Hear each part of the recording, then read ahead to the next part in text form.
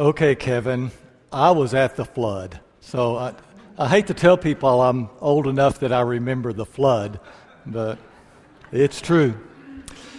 You know, this week when I began looking towards Sunday and looked at the text that was assigned in my reading that I was to preach today, my first reaction was, didn't I just do that text? And so I got my records out and started going back through and discovered to my surprise that it had been years and years since I had preached this text. And then it dawned on me it wasn't the text that was so familiar, it was the subject matter of the text. That what this text deals with is mentioned so many times in Scripture. And so I thought, well, if the Holy Spirit saw fit to include this material in its various forms so many times, then perhaps we should hear it again.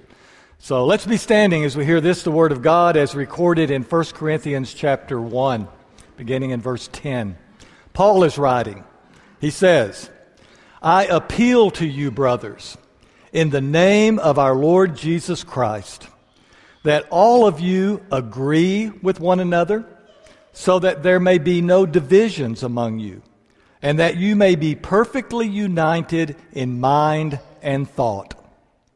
My brothers, some from Chloe's household have informed me that there are quarrels among you. What I mean is this. One of you says, I follow Paul. Another, I follow Apollos. Another, I follow Cephas. And still another, I follow Christ. Is Christ divided? Was Paul crucified for you? Were you baptized into the name of Paul? I am thankful that I did not baptize any of you except Crispus and Gaius. So no one can say that you were baptized into my name. Oh yes, I also baptized the household of Stephanas, and beyond that, I don't remember if I baptized anyone else. For Christ did not send me to baptize, but to preach the gospel, not with words of human wisdom, lest the cross of Christ be emptied of its power. For the message of the cross is foolishness to those who are perishing, but to us who are being saved, it is the power of God. May God bless the reading of His Word.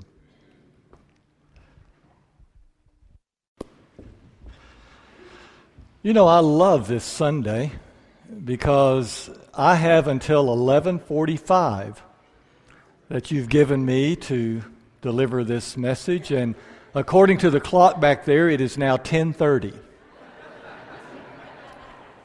So settle in.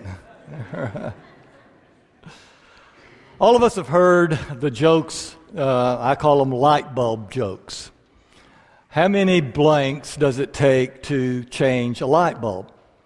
Some of them are really funny, some are a little cruel. Try to skip over those. One that has always stayed with me, and I don't know why out of all the ones I've heard, this one sort of sticks with me, but how many blues singers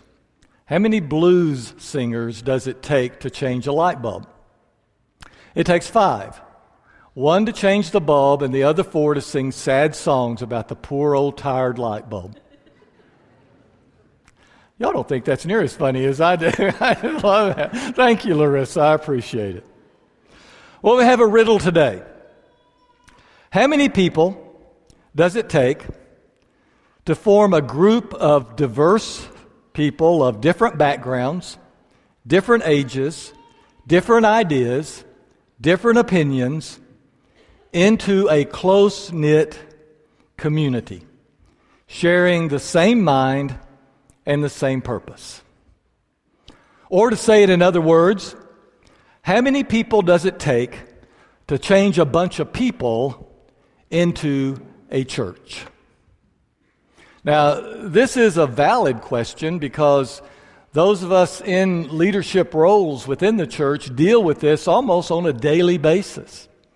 How do we get this many people to have the same mind, the same purpose, and the same heart? This is a question that Paul is posing in his text, and he has an answer.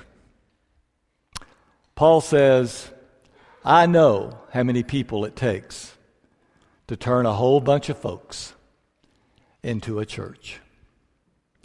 You know, you don't have to be around church very long before you become aware that there's a lot of opinions in church. I mean, we have opinions. You get this many people together, we have trouble deciding what temperature this room ought to be. We have trouble deciding whether or not we want to have coffee in the foyer, or whether we should have 2 services or 1 service, what kind of songs we should sing, how those of us who get up on the stage ought to be dressed, how many people should be leading our singing, how do we do the invitation song. Things like this, not to mention when we get into the things such as the theology of the atonement or the work of the Holy Spirit. So the question is, again, realizing that we all have these different opinions and different ideas, how many people does it take to change all these folks into one church? There's an old story about a woman that got so frustrated with church because they were doing all these things she didn't like that she started her own church. And she had a group of folks and they started meeting together, but over time she began to have to whittle out some of those folks because they weren't agreeing with what she thought ought to be done. And so finally a friend of hers went to visit with her and was talking to her and says, you know, I hear that you sort of got your own church that meets together. And she said, yeah, that's right.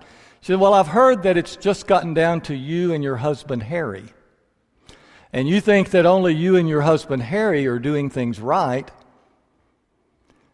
To which the woman replied, well, you know, I'm beginning to wonder about Harry.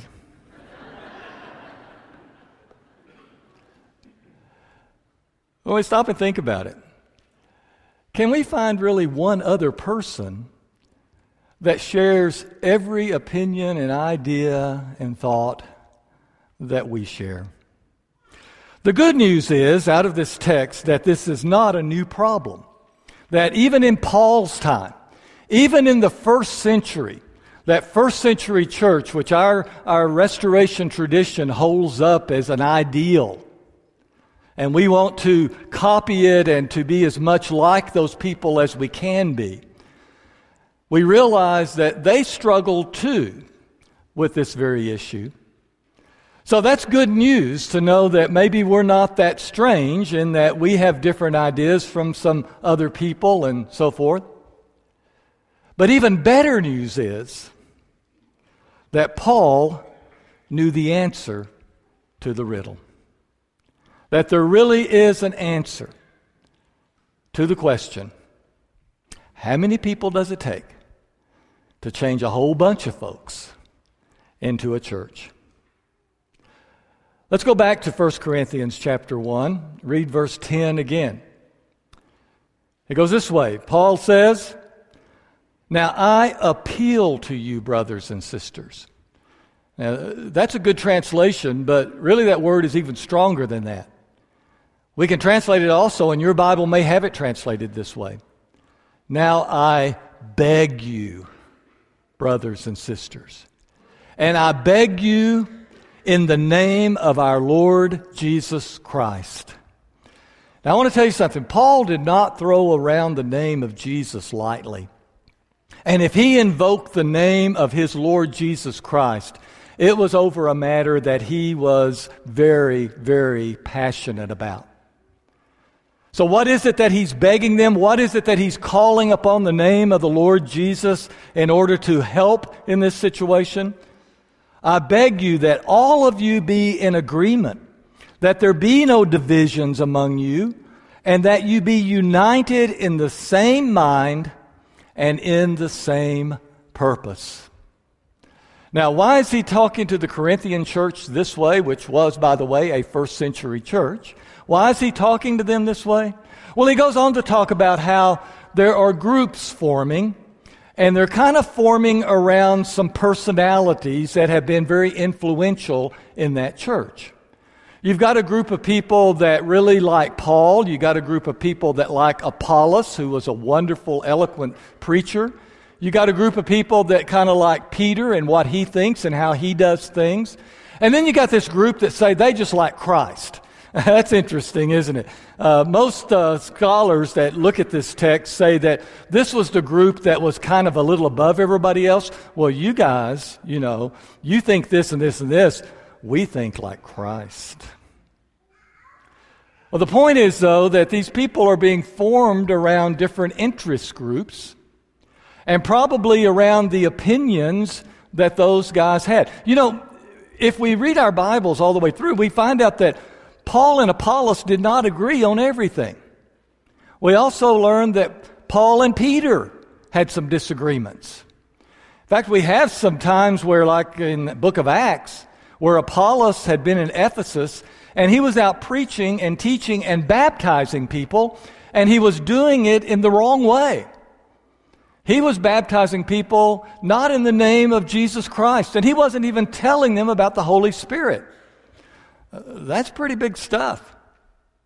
Priscilla and Aquila got a hold of him, and they took him and they taught him the way of the Lord more perfectly, as the old King James Bible says. But some things had already been done. The seeds had been sown, and Paul came along and had to clean up Apollos' mess. What was his attitude about Apollos after that? Or what about when Paul and Peter were both in Antioch, and Peter began treating Gentile Christians like second-class citizens? He wouldn't sit down at a table and eat where Gentiles were eating. This is Peter. Peter, the one who had seen the vision of the animals, who had first preached the gospel to Gentiles, first baptized the Gentile, Cornelius. And yet for some reason, because he didn't want to offend, I can tell you, the reason was there were other people that thought that wasn't good, and he didn't want to offend them. And here we go with all these things again. And Paul called him out and said, I opposed him face to face, and said, Peter, you're wrong. So what was the attitude that Peter and Paul had toward each other after that? Have you ever had a public showdown with someone where it's witnesses and you argued something out, and can you get along after that? Peter and Paul did. Paul and Apollos did. Because they knew that there was something else that bound them together, something that was stronger than mistakes they had made, something that was stronger than themselves.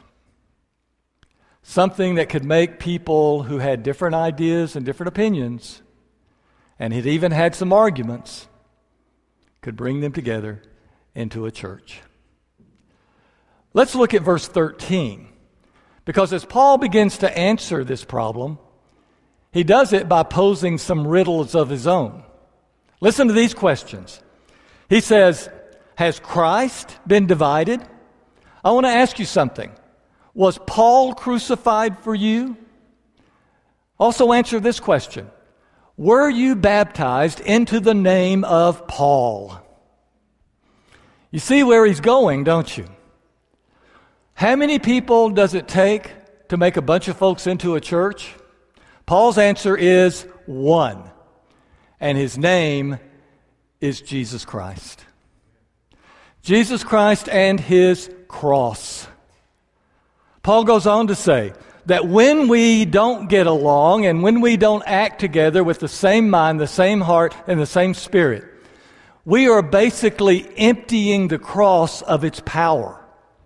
Because the power of the cross, according to Paul, is to bring us to God and to bring us together as his children.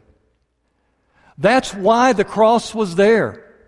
Remember back when Satan tried to get Jesus to do things in an easier way, and Jesus stayed on the route to the cross? Remember whenever Jesus, the night before he died, fell on his knees and begged God, isn't there some other way to do this? And the obvious answer was no, because only the cross of Christ has the power to make right between us and God. Only the cross of Christ can overcome our own differences and bind us together as the people of God. Paul goes on to say, "For the message about the cross is just foolishness to those who are perishing, but to us who are being saved, it is the power of God." Those of us who have been to the cross, those of us who have been baptized into the name of Jesus, we have experienced that power. That power has become the defining moment of our lives. That power has become the time and the one event in all of history that tells us who we are, what we are. It defines who we embrace. It makes us one with God and one with each other. It's the power of the cross that has that power. The cross is powerful enough to take people who are so different that you might think it's wrong to have coffee in the foyer, and you might think we got to have coffee. I want to tell you something. The cross of Christ is strong enough to keep you guys together. The cross of Christ is strong enough to make people who grew up in privileged homes where you always had enough to eat, you always had the right clothes to wear, you always had everything that your friends had. It's powerful enough to bind your heart and your soul to those who grew up in houses that were cold, who didn't always have something in the refrigerator, and who wore shoes that were handed down from someone else. Now, in some worlds, those two people may not have much to do with each other. But in our world, in the cross world, we're together. Some of us live healthy lifestyles. We worry when we eat too many snickerdoodles. That's a confession. I ate 4 last night.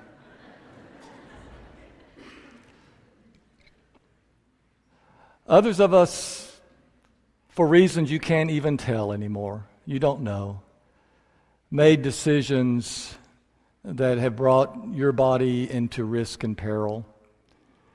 And you struggle with addictions, you struggle with things that you know are not healthy in your life.